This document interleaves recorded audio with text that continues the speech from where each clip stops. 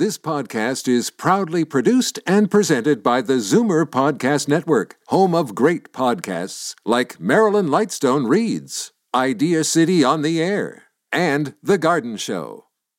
The most memorable interviews and listener calls from the week that was on Fight Back with Libby Znaimer. Welcome to the best of Fight Back with Jane Brown. Good afternoon. Welcome to the Sunday edition of the Best of Fight Back. More of what you want to hear from the week that was. When our recovering politicians panelists joined us on Tuesday, it was Libby's first conversation with them since the Ontario election the Thursday before. There is now an unusual situation with not one, but two of the main parties, the New Democrats and Liberals, going forward temporarily without leaders after both Andrea Horwath and Stephen Del Duca resigned on the night of the election. This was also an election with historically low voter turnout. 43% of eligible Ontario residents cast ballots, and of those who did vote, 41% supported the Doug Ford PCs, which earned the Premier another majority, effectively given to him by fewer than 18% of eligible Ontario voters. And while both the Liberals and New Democrats each received roughly 24% of the vote, the NDP remains the official opposition with 31 seats, while the Liberals still do not have official party status and just 8 seats. Joining Libby to discuss, as they do every Tuesday, former NDP leader Howard Hampton, Charles Sousa, former Liberal Ontario Finance Minister, and Lisa Raitt, former Deputy Leader of the Federal Conservatives. It is a really big majority, and I think what it shows is that Ontarians picked the leader that they wanted to pick, and I say leader only because we lost two leaders on that same night. The leader of the Liberal Party of Ontario, the leader of the New Democratic Party of Ontario, both resigned, and I guess because they recognized that they didn't accomplish what they needed to do, which was to take even some seats away from the Progressive Conservative government, and they were unable to do it. So the PC should feel very good about themselves. However, they shouldn't rest on their laurels because, as you know, a dangerous Liberal Party is one that needs to fight back, and they're going to reassemble, and I'm sure they're going to be very much a competitive force in the next time around in 4 years. Well, it's interesting that you cite the Liberals, which are down to 8, and which Liberal insiders have characterized this election as a disaster, Charles. Yeah, it is. There's a lot of apathy out there. Bottom line, Ontarians weren't buying what the Liberals and the NDP were selling. And the Conservative government put on a strong showing, and they played it properly and stayed quiet most of the way through to ensure that they held their base. And while the raw numbers of votes showed a stronger showing for the Liberals and the NDP, but the translation of seats obviously weren't there, and that's the first past the post system that we have in Ontario. But yeah, it's a long road to recovery now. And frankly, for me, as a Liberal, I'm eccentric, and we're losing our way. And that was evident in this last election. Howard, was the problem a split of the so-called progressive vote?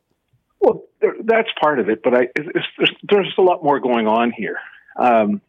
Look, the fact of the matter is, in a first-past-the-post electoral system, which is what Ontario and Canada still have, you're very often going to get this kind of result. One party can get a very large majority of the seats, even though they don't have a majority of the vote. Now, I think what really should trouble all of us is the low turnout.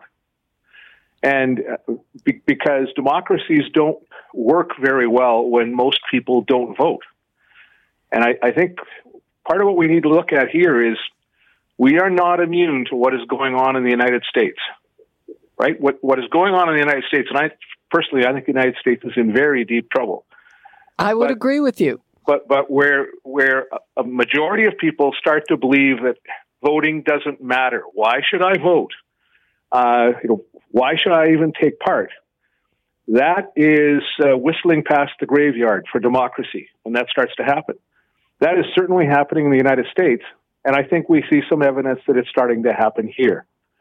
Now, why? Well, the world is not really a very good place right now. Most ordinary people are struggling probably more than ever to try to make ends meet. I talked to all kinds of people when I was out canvassing who said, look, after I pay the hydro bill, after I pay the food bill, after I pay the gasoline bill so I can get to work and back, there's nothing left. And for a lot of people, that's where they're at. And I suspect many of those people didn't hear or see anyone talking to them really in this election. They're not focused on the issues that may hit us 12 years from now or 10 years from now. So I'm thinking about things like climate change. They're thinking about, how do I pay the bills this month? Those people, I'm not sure they got an answer in the election, so they said, I'm not voting. I don't see anything here that interests me. I don't see anything that speaks to me. Former NDP leader Howard Hampton, Charles Sousa, former Liberal Ontario Finance Minister, and Lisa Raitt, former Deputy Leader of the Federal Conservatives, Fight Back's Recovering Politicians panel. This is Zoomer Radio's Best of Fight Back. I'm Jane Brown. Every Thursday, Fight Back addresses municipal issues when we tune into the town. Among the hot topics this week, revising active TO so Toronto residents still have an opportunity to exercise outdoors while not disrupting major arterial roadways. A new Toronto Seniors Housing Corporation, which will cater to the special needs of older Torontonians living in community housing, and a new pilot project at one city-owned long-term care home, which will focus on the social needs of individual residents. But first, Libby asked our panelists their thoughts on the previous week's provincial election and what it will mean to municipalities. Karen Stintz is a former Toronto City Councillor, mayoral candidate, and current CEO of Variety Village. Lauren O'Neill is senior news editor at Blog TO, and David Crombie is a former Toronto mayor. It had to be one of the most, I think, boring elections that I've witnessed in a long time. And it seems to me that, although you can probably criticize some of the electorate for not doing their duty, the fact is, I think that the 43% probably gauged what it was deserved. The idea that somehow you can get by with policies simply calling it a buck a ride, all kind of gimmicky. You had the premier not bothering to actually pay a lot of attention to the election. So for me, at any rate, it seemed to me that it was an election that was both boring and lackluster, and it deserved the percentage that it got. Karen, did you have any surprises with the result of the election? I have to say I was a little bit surprised. There was, a general sense that the Liberals wouldn't turn their popular vote into a majority of seats, but I was surprised to see that they didn't increase their seat count more than they did. And I was actually quite surprised to see that Stephen Del Duca did not win his riding, forcing him to resign and leaving effectively the government with no opposition. And so that was an outcome that I had not predicted. Lauren, what do you think? There's a lot of voter apathy right now. I think in terms of the provincial election, a lot of people, advanced polls were showing that Ford would sweep it in a landslide. And a lot of people thought, why bother? Why bother voting? We already know the outcome. And yeah, I worry that we might see similar behavior ahead of the municipal election. But, maybe it's also a chance to learn. 43% voter turnout, that's really low. So hopefully the people of Toronto take a warning in that. And I'm not sure. I forgot to look up the level of turnout for municipal elections, but I don't. It's typically very low. It's very 30. Low. So to a more local and smaller issue, the city is rethinking active TO because of the congestion that it causes when they close down the lakeshore. Is that a good idea, David? Well, I would have to be closer to very specific things, but there's no doubt that everybody who travels the city understands that there's a congestion problem. And so therefore, I know the city's already reviewing it. I'm looking forward to the recommendations because they need to move as quickly as they can. Karen, are they moving quickly enough on this? it's two-sided, and I certainly understand and the experience of congestion and how frustrating that can be. But it was a bit of a gift during COVID to have the Bayview Extension opened up and Lakeshore opened up so that you can walk and bike and get outside. But, the city does need to be mindful that it's changing. We're changing again, and it needs to be responsive to that. And so if that's one of the outcomes, then, personally speaking, because I do go down and use the Lakeshore on my bike, then that will be something I will miss. But, I also understand that living in a city has trade-offs, and sometimes you need to make these adjustments in order to keep the city moving. What are we looking at for the coming week, Karen? I think there'll be some interesting developments on the federal leadership campaign. I think we're too soon yet to see what's going to happen with the Liberal and NDP leadership. There's some chatter about the merger. I don't think that will happen because they're just too different in their outlooks and in their histories. But it will be certainly interesting to watch it unfold. Lauren, I'm going to give you the last 20 seconds. Oh, well, I'm just looking forward to seeing if active TO is in place this weekend. The city has not announced yet whether or not it will be, and I'm refreshing their website religiously to see, because if they're going to get rid of the program, I am going to get my rollerblades on and go rollerblade along the lakeshore for one last hurrah. Okay. That was Libby's conversation with our Tune Into the Town panel. Karen Stintz, former Toronto City Councillor, mayoral candidate, and current CEO of Variety Village. Lauren O'Neill, senior news editor at Blog TO. And David Crombie, a former mayor of Toronto.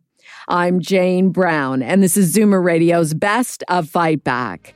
Coming up after the break, does your commute take you on one of the province's worst roads?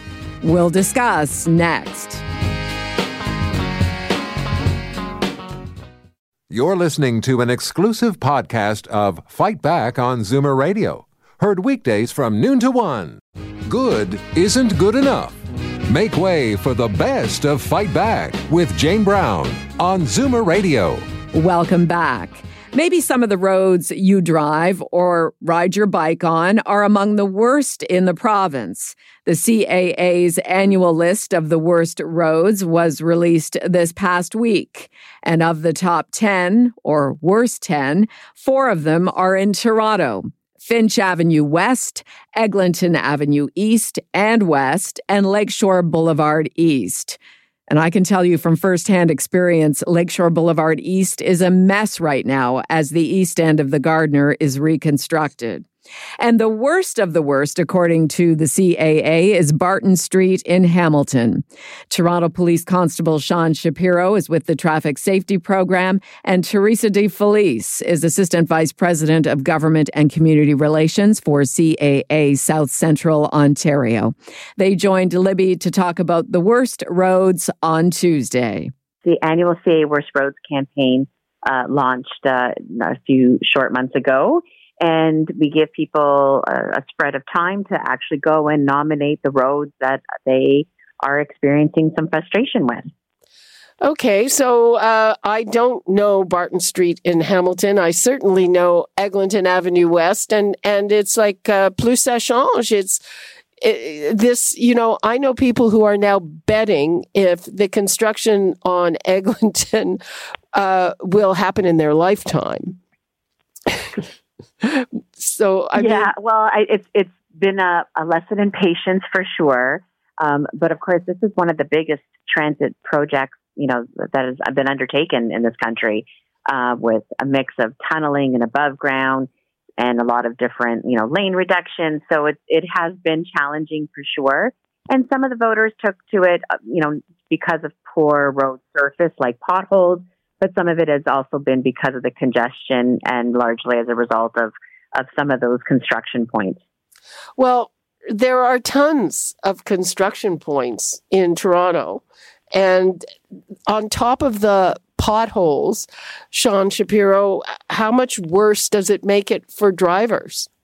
Well, potholes, if people are you can certainly get some damage on your vehicle if they're really out of control. But folks don't seem to understand that when you do speed or, hit these potholes while trying to perform other maneuvers, it can change the way your vehicle handles it. and it could be unsafe, which is why we want people to follow the speed limit and slow down. Teresa, are some of the roads on this list, are they newly there, or are most of them, repeat offenders? There are some that are repeat for sure, but as you mentioned in your intro, Lakeshore Boulevard East is new to the Ontario Top 10 list. And while some of that is about road maintenance, another major reason why people nominated Lakeshore Boulevard East is because they feel that there needs to be better road signs and markings in navigating. That's also, the location around where the Gardner East ramp has been taken down. So there's a lot of construction there too. So a bit of an easy fix in terms of changing some signage to help people navigate the roadway there. That's not the only place where signage is a problem. I mean, there are a lot of places where it's very confusing if you're not familiar. How big a problem is that, Sean? Well, at the end of the day, there are some intersections that could be plotted better. But if the driver isn't familiar with it, unfortunately, they need to again slow down and make efforts to do everything they're doing safely. I can understand that some things are unsafe. What happens, what I see happening often, is people making last-minute changes of direction because they just figured out they're going the wrong way or they have to make a turn. Our advice is take a few moments, maybe go the next block over, make a safe change of direction, or go around the block. But it's the last-minute change when people aren't sure of where they are that causes a lot of issues. What are you hoping people take away from this? That the annual CA Worst Roads campaign is a place to have a voice. It can be very difficult on your own to sort of escalate some of these issues. And you're in good company because people do want something done. And so by acting and engaging with the campaign, it's an opportunity to collectively raise some attention to getting some of the roads in your community fixed. And John Shapiro, what would you like to leave us with?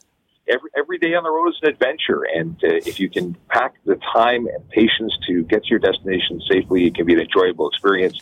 It's when you start, having expectations or giving yourself a short amount of time, that's when the stress goes up, and we're more likely to see collision situations.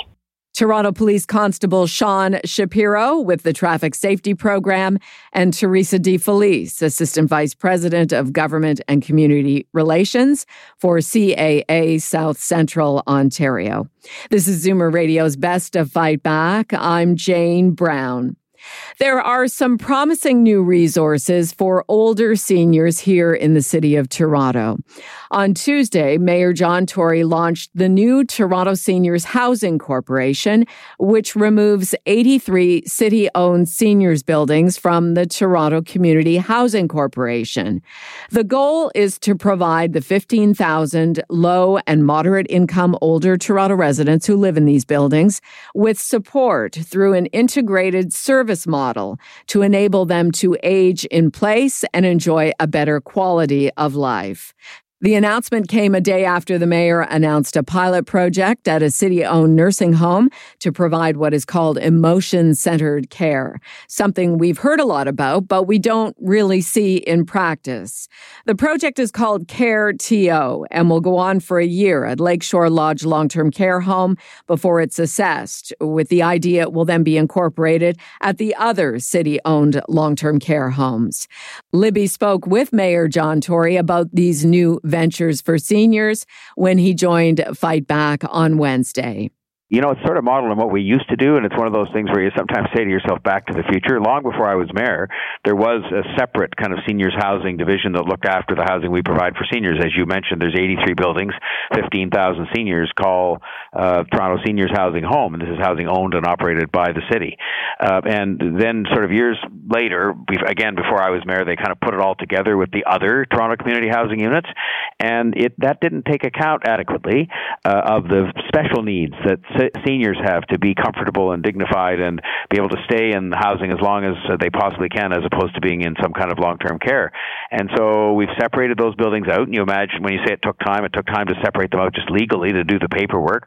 We've set up a modest corporate structure. It's not meant to replicate everything. And the whole idea behind it will be to work with other partners, including the healthcare system in particular, to make sure that not just are we providing a home for those seniors, but that the home is one that takes into account the extra supports they need so that they can live longer, so that they can live a comfortable life, and remain independent for as long as possible. Is it going to be modeled, for instance, on what a retirement home, which would be expensive and high-end, is going to be run like that? When you use the words expensive and high-end, obviously, we have to be careful because these are homes that we own and they're not-for-profit and so on. And a lot of the people that live in Toronto seniors housing are people who actually are of modest means. And so I will just tell you that what we're anxious to do is to establish buildings for seniors that don't just have a home, which is important, and that it's a home that's comfortable and well-kept, but also that we have supports available within those buildings so that people are not forced to go repeatedly to the emergency room, so that they can be independent in their homes and get some counseling if they need it or other kinds of help that seniors traditionally need. And so it's not trying to turn them into retirement residences. That's not what they are.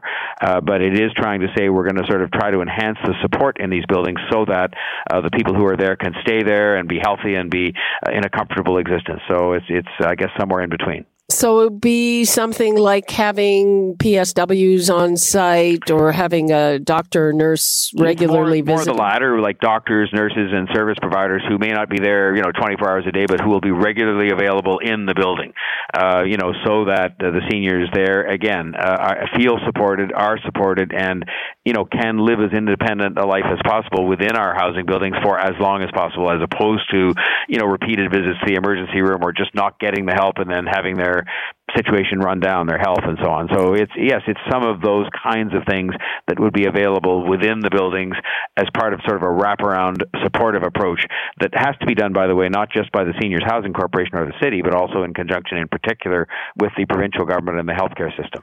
The province has been transforming the health system to these health teams. How do you make sure that doesn't happen? Well, first of all, there's an ironclad, commitment not to replicate, sort of administrative structure. And so we've transferred some staff out of Toronto Community Housing, recognizing these 15,000 units are no longer their responsibility.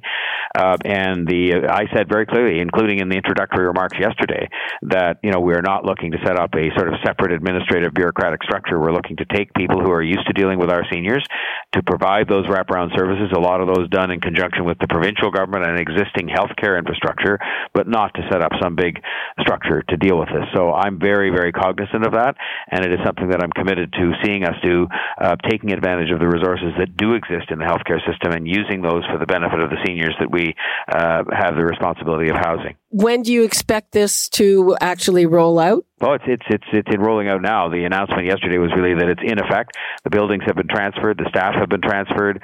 They're on the job now in these buildings, with some things obviously still to be worked out, and in particular, the actual provision of the services across the board in all 83 buildings is still a work in progress. But the corporation exists now, and the separate approach to wraparound supports for seniors in that housing exists today. Toronto Mayor John Tory in conversation with Libby on Wednesday. I'm Jane Brown, and you're listening to the best of Fight Back. Coming up, what you had to say about the week that was and the Fight Back Knockout Call of the Week. You're listening to an exclusive podcast of Fight Back on Zoomer Radio. Heard weekdays from noon to 1. Zoomer Radio, pulling no punches with the best of Fight Back with Jane Brown. Fight Back with Libby Znaimer has the most informed guests on the week's hot topics. And we also rely on you for your valued opinions. Here are some of this week's best calls. Bridget in Toronto phoned about road safety outside the city and whether CAA is tuned into some of the issues. As someone who's now spending more time outside of Toronto, I'm always amazed at the speed that people go on country roads. So I had to travel between Buckhorn and Bobcaygeon on the weekend. I think it's Highway 36. The speed limit was 80. I was going 90. They wanted to go 100. I can't tell you how many people passed me and wanted to go around me. So I guess, are we ever going to be looking at those areas? Because I really found it quite dangerous. And now, Fight Back's Knockout Call of the Week. There were a lot of great calls this week, but the winner of the Fight Back Knockout Call of the Week is John in Peterborough, who phoned to say the way he would like to see the voting process change going forward. This system we use is just ridiculous. Absolutely ridiculous. When you look at the amount of the popular vote that Doug Ford got, I don't care which one of them gets it, and the amount of seats they get, it makes no mathematical sense. Now, here's the thing. Everyone pays taxes at the same rates for whatever they make. But they don't have the same say. If you vote in this province or in this country for anyone other than the first two people that were in that vote, you should have stayed at home. Your vote never counted. And there's no one there who will tell me different. That does it for this week's Best of Fight Back on Zoomer Radio. If you'd like to qualify for the Fight Back Knockout Call of the Week, phone us noon to 1 weekdays. Or if you have a comment, email us at fightback@zoomer.ca. Follow us on Twitter at FightbackLibby and call our Fight Back voicemail anytime at 416-367-9636. I'm Jane Brown. Join me again next weekend when we'll round up the best of Fight Back. The Best of Fight Back is produced by Jane Brown, Justin Eacock, and Zeev Hadi, with technical production by Kelly Robotham. Executive producer, Moses Znaimer. This podcast is proudly produced and presented by the Zoomer Podcast Network, home of great podcasts like Marilyn Lightstone Reads, Idea City on the Air, and The Garden Show.